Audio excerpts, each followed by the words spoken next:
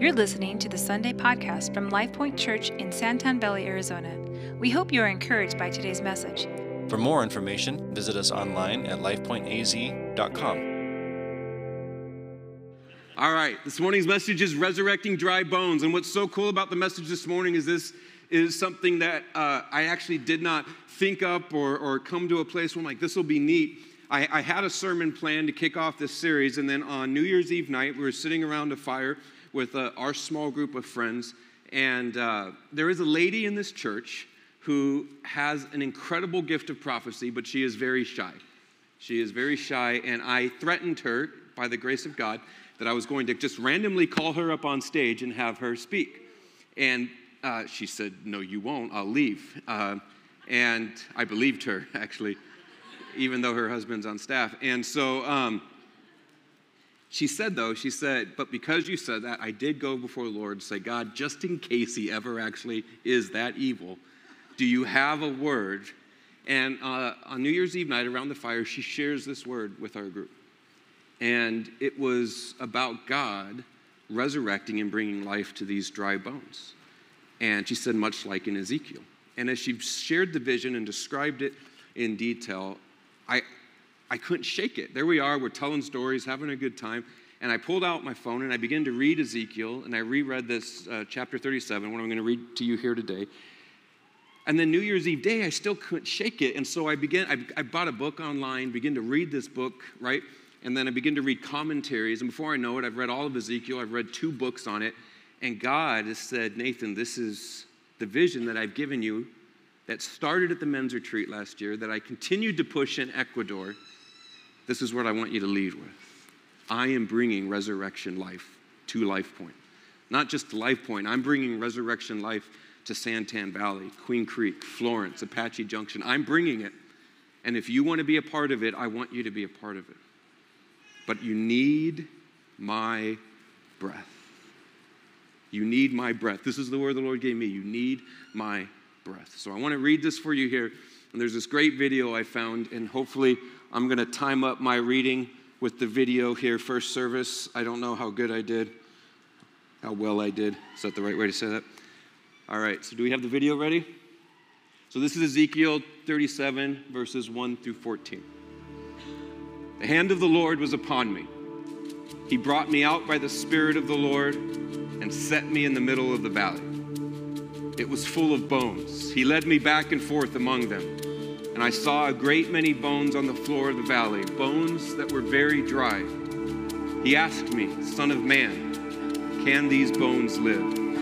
I said, O sovereign Lord, you alone know. Then he said to me, prophesy to these bones and say to them, dry bones, hear the word of the Lord. This is what the sovereign Lord says to these bones. I will make breath enter you, and you will come to life. I will attach tendons to you and make flesh come upon you and cover you with skin. I will put breath in you, and you will come to life. Then you will know that I am the Lord. So I prophesied as I was commanded. And as I was prophesying, there was a noise, a rattling sound. And the bones came together, bone to bone. I looked, and tendons and flesh appeared on them, and skin covered them, but there was no breath in them. Then he said to me, prophesy to the breath. Prophesy, Son of Man, and say to it, this is what the sovereign Lord says. Come from the 4 winds, O breath, and breathe into these slain, that they may live. So I prophesied as he commanded me, and breath entered them. They came to life. They stood to their feet. A vast army stood before them. This is the word of the Lord for us this morning. Amen.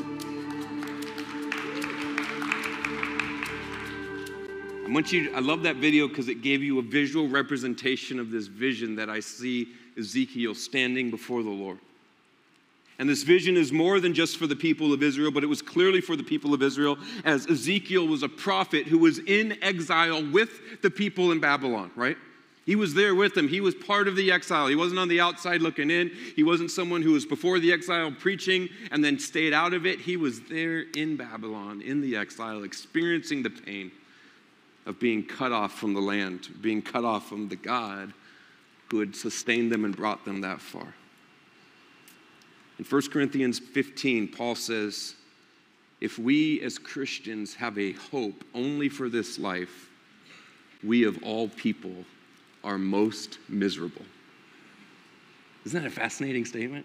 If the most hope you have for this life is this life, if that's the greatest hope you have in your life is this life and how you do in this life, Paul says we are the most miserable people in the world.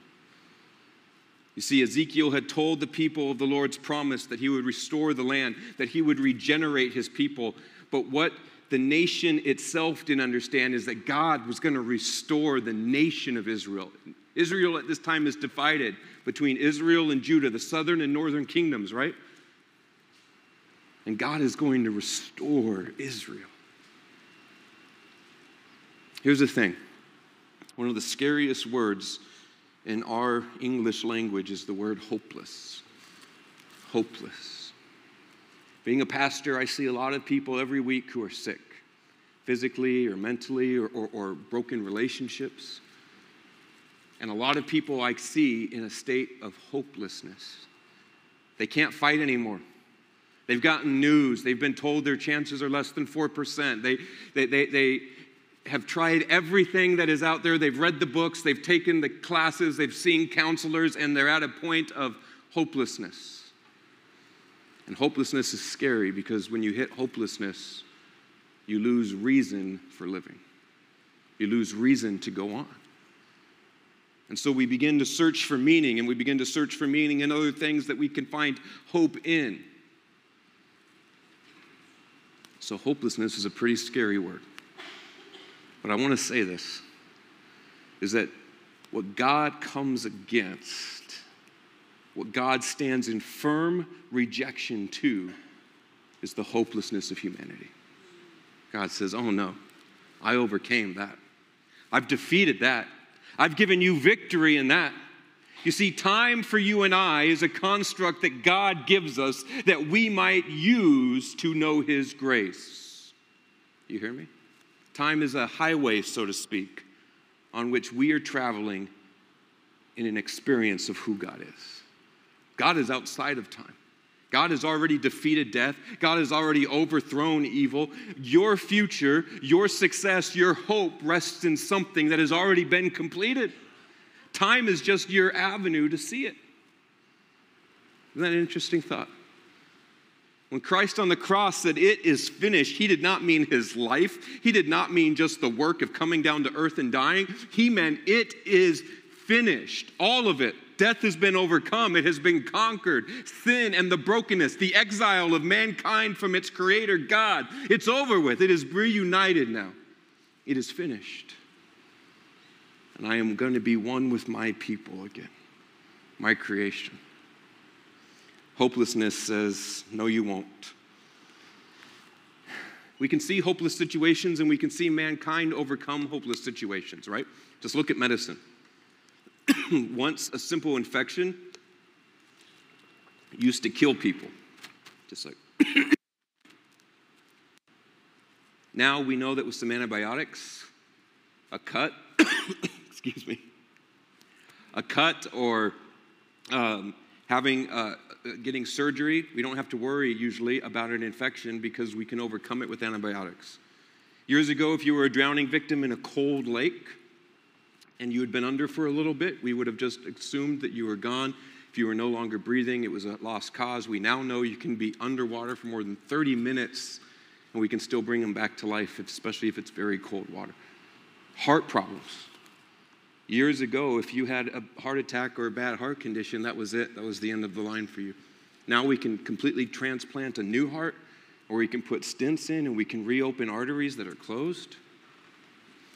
If man can alter those kind of hopeless situations, what kind of hopeless situations do you think God can alter?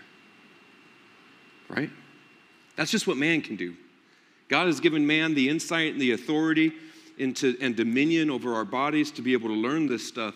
So if that's what man can do, what can God do in your life? Think about that for a moment. Man can take the heart out of one living being and stick it in another. The pastor at Living Streams, Mark Buckley, has a flap in his heart that's from a pig, for heaven's sakes. And it's the reason he's alive today. That's what man can do. How much more do you think God could remedy a hopeless situation in your life? So here's Ezekiel. He's prophesied to the mountains in chapter 6 and 36. He's prophesied to the forests in chapter 20. And now he's commanded to prophesy to a valley of dead bones. The word of the Lord is living and powerful, Hebrews 4:12 says, but not only has life, in 1 Peter 1, it imparts life. The word of the Lord imparts life. When God created Adam, right, formed him out of the clay of the earth, he was just a lump of clay laying there. What gave him life? Go ahead. What gave him life? When God breathed on Adam. Then he had life. In this vision with Ezekiel, Ezekiel is told to speak to the bones, and the tendons and the muscles grew back, and they came together to form the human, and the skin came over them, but they were still just a lifeless army until what? God said, prophesy my breath to the bones. Prophesy my spirit. This is the word, the Hebrew word ruach. Prophesy my spirit to the bones. My breath, my life, God's breath is not only can it speak life, it imparts life. It is life. Do you know that the word the Hebrews use, Yahweh, right? It's how we would say it in English, Yahweh, the holy name of God, a name that they wouldn't even mention. It was so holy. The pronunciation in the Hebrew language of Yahweh was a breath. It was more like a breath. It was, it wasn't even a word that had a structure to it. It was so holy. The very name of God was a breath. And it's in God's breath that life is created. So the Bible teaches us this, that nothing is hopeless when God gets involved. Nothing is hopeless in your life. You hear me this morning. If you let God get involved, you are not in a hopeless situation. No matter what doctors or counselors or friends or parents have told you. There is nothing that is hopeless if God's in it. Ezekiel's ministry and Ezekiel's life here exemplifies this principle, right? I want you to see this. Early on, Ezekiel was a prophet. And as we've said, prophet was not a fun job. You were usually there to declare judgment and teach truth to people who didn't want to hear truth, right? You're that person at the party late on a Friday night when people have been drinking too much going, guys, we should turn the music down and all start drinking coffee. This is enough. You've all had too much. And you're just pouring out the alcohol. You're nobody's friend. You're nobody's friend at that point. Even though you're doing what's best for them, even though you're doing what they should have been doing themselves, nobody likes you. That's Ezekiel. He's sitting there for 7 years. He preaches judgment to the Israelite people, and he says, stop worshiping these false idols. Stop it. God is not happy with you. He is going to destroy us. Remember his promise that we will be cut off from him. We will be cut off. Guys, don't do this. Well, then it happens. Babylonians come in, invade, pillage, murder, and take the Israelites into captivity. 7 years he preached this to them. And then 13 years Ezekiel goes silent.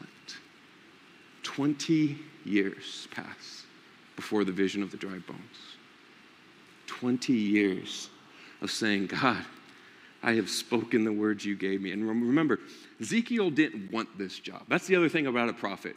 If you think you're a prophet of God and you want to be a prophet of God, you're probably not a prophet of God. A prophet of God doesn't want to be a prophet of God. A prophet of God realizes that to be the prophet means I will be cast out, I will be the awkward man, I will be disliked by everybody. In fact, Ezekiel opens up, and if you look in the first 2 chapters, and it's God saying, Ezekiel, you better say this as I've told you to say it, because if you don't say it, because it's a difficult thing to say, then the blood of the people who die will be on your hands. But if you do say it, then you don't have to worry about it. Yeah, being a prophet is no fun. 20 years. So God gives them this vision of the dry bones, right? But here's what changes, and this is so crucial. This is so crucial. I'm going to show you here what God has been doing in my life and how this is key to us reaching our neighborhood, okay? To us resurrecting, to any dry bones in this congregation, in this church, resurrecting to new life. It comes here. After 13 years of silence, Ezekiel's going to begin to speak to the Israelites in captivity. And after having the vision of the dry bones, he's going to come to them this time, only this time he is broken and compassionate towards them. You hear me? He is broken and compassionate.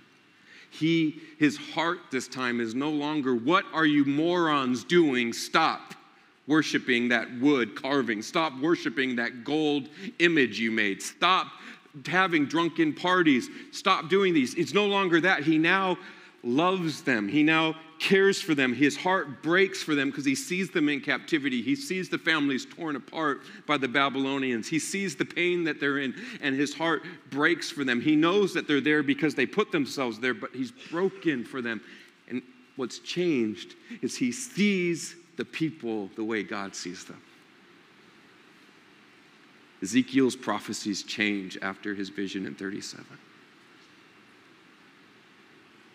He now sees who they are, and he brings to Israel a new message of hope. A message of hope, which is no matter what painful situation you guys are going through right now, God is life. And if you turn to him, he will breathe life into your hopeless situation. I don't care what it is. You're facing jail time, you have a record, you got a bad report from the doctor, you got a terminal report from the doctor, you lost somebody close to you and you don't know how you're going to move on. God breathes life into every single one of those situations. So how do we move forward? Well, I love this explanation here. God asks Ezekiel, he places him, first of all, in the very middle of the valley, completely surrounded by the bones, so that way everywhere he looks, he sees nothing but death. And then he says, hey, Ezekiel, can these bones live again? Ezekiel's answer is great. He says, oh sovereign Lord, you alone know that answer. See, I like this because this is sort of what we do, right? Like he's logically knows, no, these are just a bunch of dead, dry bones. But then he also knows, as a priest and a prophet, God, you can do whatever you want, so I'm just going to go ahead and I'm going to put this one back on you. I'm going to Jesus juke you, and I'm going to say, you, Lord, you alone know the answer to that, God. It's actually a pretty wise thing to do because he's not going to say no, but he's also not going to say yes, so he puts it back on the Lord. And so the Lord gives him the strength, and the Lord says, I want you to preach to the bones. I want you to speak truth to the bones, have them come back together. I want them to form man again, so speak to the bones. Ezekiel, prophesy to them. Tell the tendons to come back and the muscles to come back and the skin to cover the bones again. You speak and preach the truth to them. And so he does. He preaches to the bones. But the preaching doesn't bring life to the bones, does it? It brings them together. The preaching brings them together and makes them an army again. But there's no life. And then he says, Ezekiel, I want you to prophesy my breath. I want you to prophesy my life to the bones now. So here's the difference, and here's how the two work hand in hand. Preaching without prayer is dead. Teaching like this without prayer is worthless. It's worthless. What better is a field full of dead bodies versus a field full of dry bones? It wasn't until he prays, until he prophesies the Spirit of God, right, the Ruach, onto these bones that God's life comes in and they come to life. It's no different for you and I, friends. If all we do is study and we read and we go to church and we listen to sermons all throughout the week that inspire us, but we don't take time to pray. We don't take time to get on our knees and say, oh God, how are you doing today, first of all? What's your day like? How's it going over in Zimbabwe? Not good. Okay. Let me lift those people up to you. How's it going on in my own neighborhood? What kind of addictions are people struggling with? You think God will tell you? He'll give you the word right there. Here's what neighbor 2 doors down is going through. Here's what the neighbor on the other street is going through. God will begin to speak to you when you come and you just enter into his presence with prayer. His breath breathes life on you. And Ezekiel's story is an exact example of this. How badly does our world need to hear the word of life? People lose hope, even to the point of taking their own life. That's the ultimate end of, that's where hopelessness leads.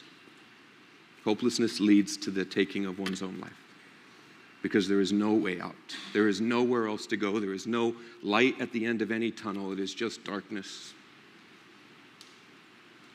And if you're a Christian sitting in here today, you have the antibiotic to hopelessness.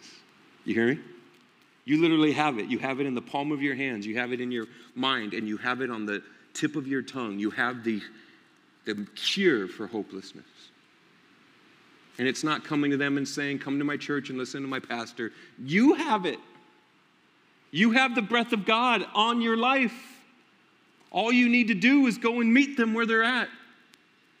Go and love them. Go say the hard things to them. Go share Christ's love with them. Go tell them that they are loved more than they could possibly know. Don't leave them alone. Grab onto them. Take that neighbor who dislikes you, who parks their car in front of your house, and then it drips oil. And then you get it on your shoes when you go out, and then you walk back in and it gets on your carpet. Not that I know this, just that you might be going through this. Love them. Love them. When people lose hope, they cease to offer help. And unfortunately, in American church, there's a lot of Christians who have lost hope, which is an oxymoron, really. A Christian without hope, how's that possible? Our very life is hope, is the hope of things unseen. Last year, Pastor Kurt Cotter from Living Streams gave us a prophecy on the 8th of January. I don't know if you remember this. We posted it on Facebook, and it's on our website, and you could have gone there any time during the year and seen it. As I looked back at that prophecy at the end of 2018, it was scary how accurate it was.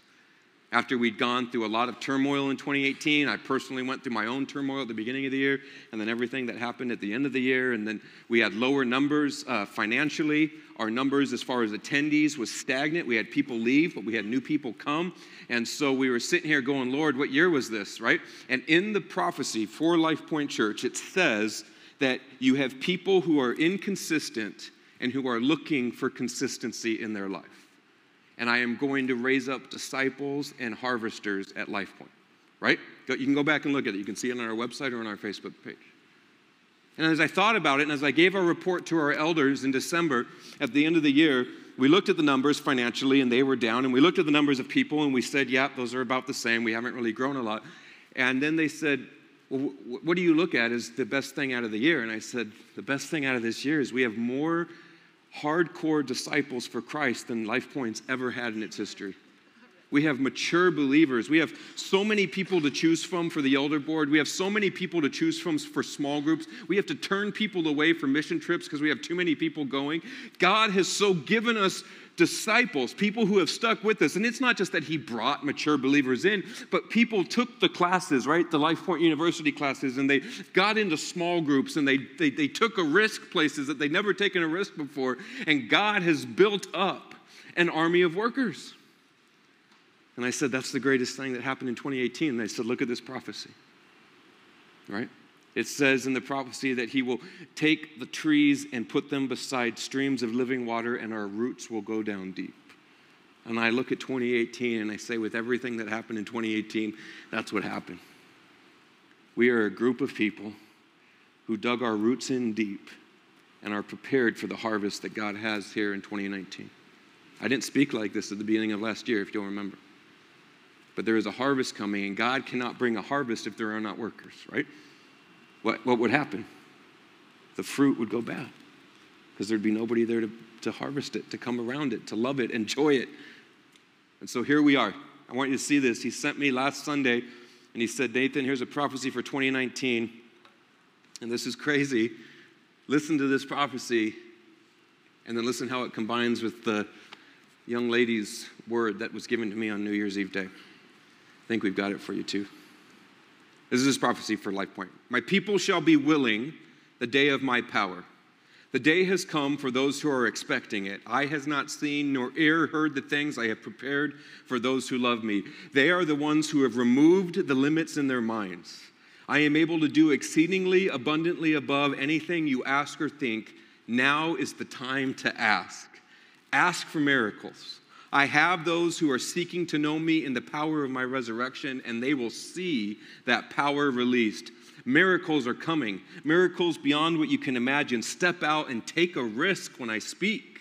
I'm using the ones you would least expect to do the mighty works. The weak to confound the mighty, that no flesh should glory in my presence. I'm even raising up children. There's a global movement of worshipers who worship me in spirit and truth, just as David. They've had a glimpse of my power and my glory in my sanctuary. They shall see my power and my glory bring greater transformation and healing. Have I not said, I will restore all things? This will be a year of restoration. I am looking for those who will declare restoration as they minister my gospel. I will restore the broken one and bring my sons and daughters back to me. I'm raising up, hear this, an army with compassion in their heart to bring in a great harvest for my people, shall be willing in the day of my power. Hallelujah. So when I read that last line, right, I reread that last line here on Thursday this week after I'd been studying the dry bones. And I remembered the thing that brought change to the Israelites in exile was when Ezekiel came with what? Compassion. When he was broken for the people and not just proclaiming judgment, but when he came with compassion.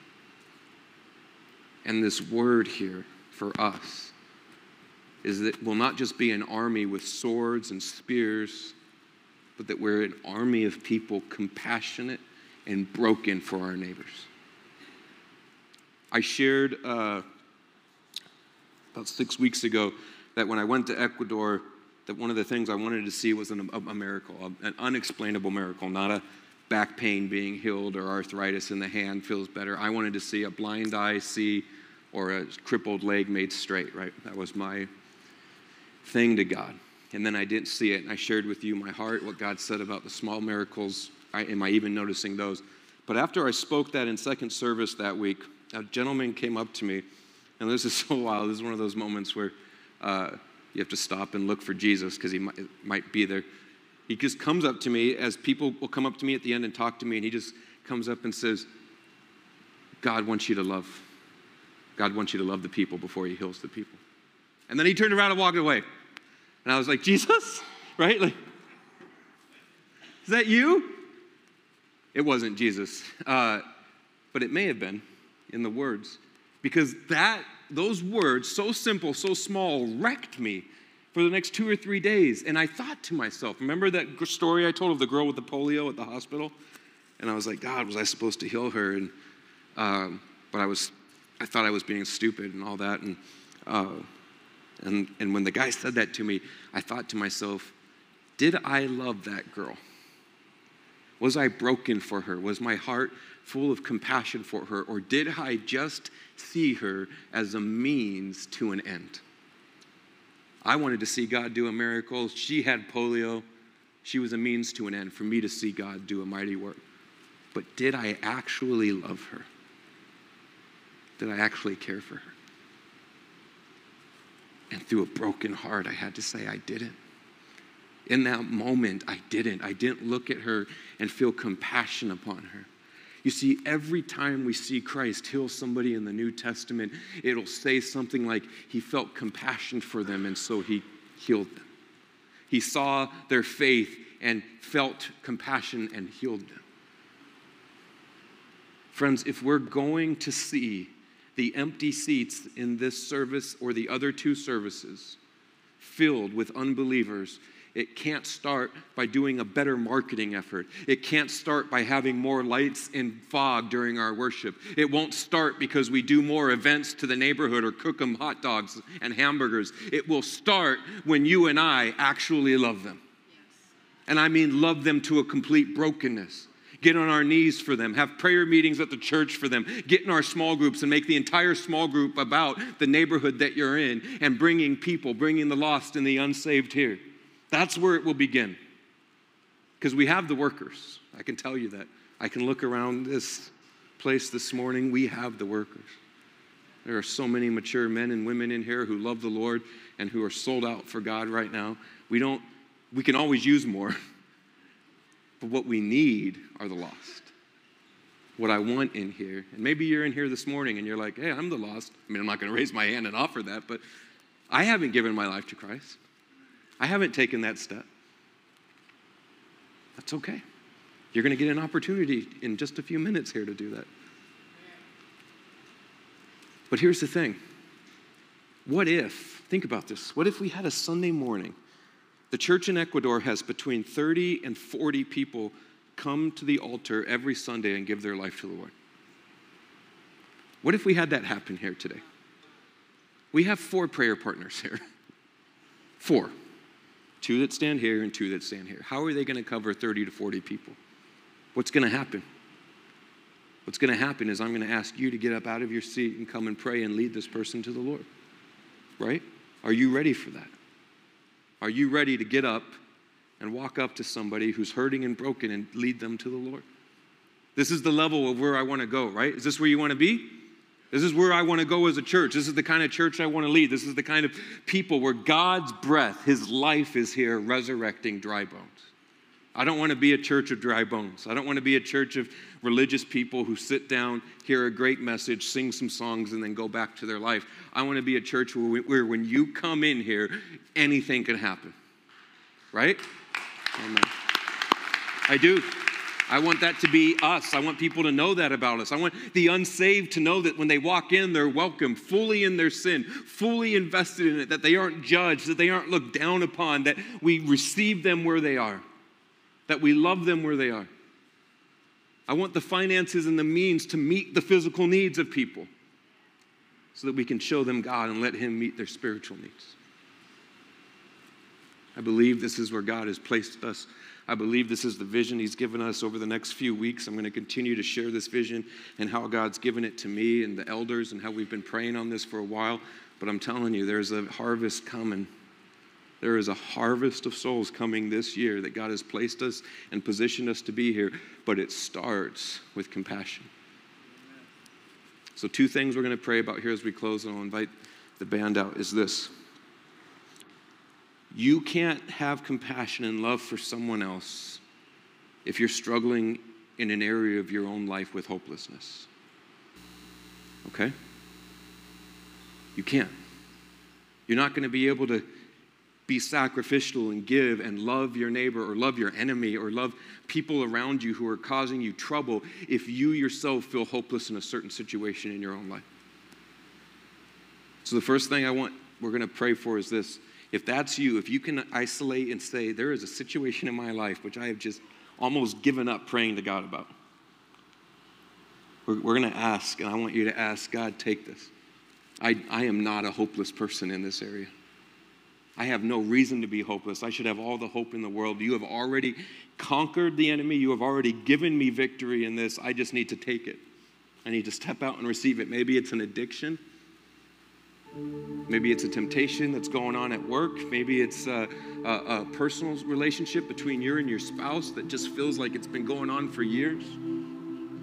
God, this is not a hopeless situation. I give this to you. Take it from me.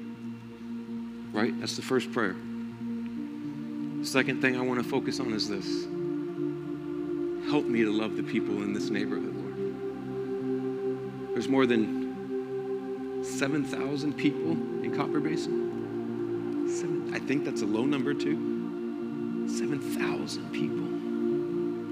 Lord, help me to love the people in this neighborhood.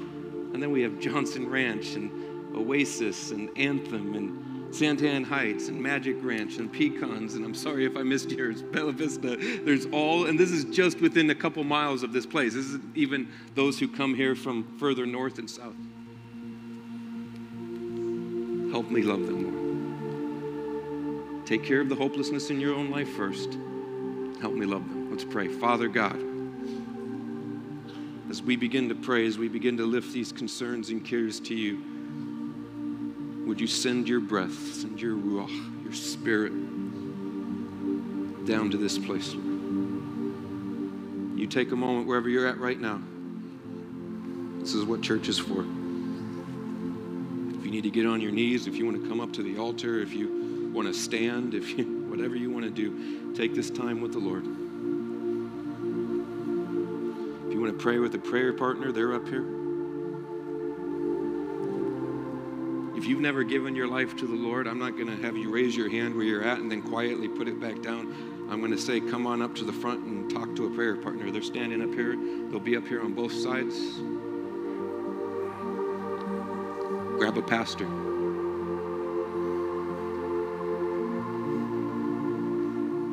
What did you walk in here feeling hopeless about?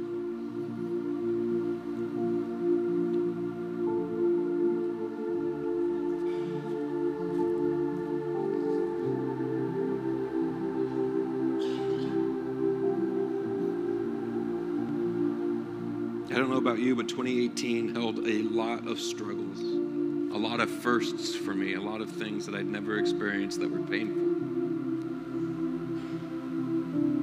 You know what? 2019 might hold a lot more of the same. But I'll tell you what, 2018 had a lot more joy and reason to celebrate than I can shake a stick at. The friendships, the marriages that I saw God save, the people who gave their life to the Lord in 2018. The people who stepped up and led a group for the first time, the people who spoke from the stage and gave a word from the Lord for the first time. All of that the negative doesn't hold a candle to what God did there. So I'm telling you, whatever you think is hopeless right now in your life, you hand it over to the Lord. You say, no, not today. I rebuke that. In Jesus' name, I have victory in this. I will have victory in this. And we just ask the breath of God to come down upon that request. In Jesus' name. And Lord, secondly, we come here before you and we ask for a heart for the people of our valley. We ask for a heart, Lord, to love them and be broken for them. Break our hearts for what breaks your heart, Lord. Remove condemnation, remove judgment from our eyes.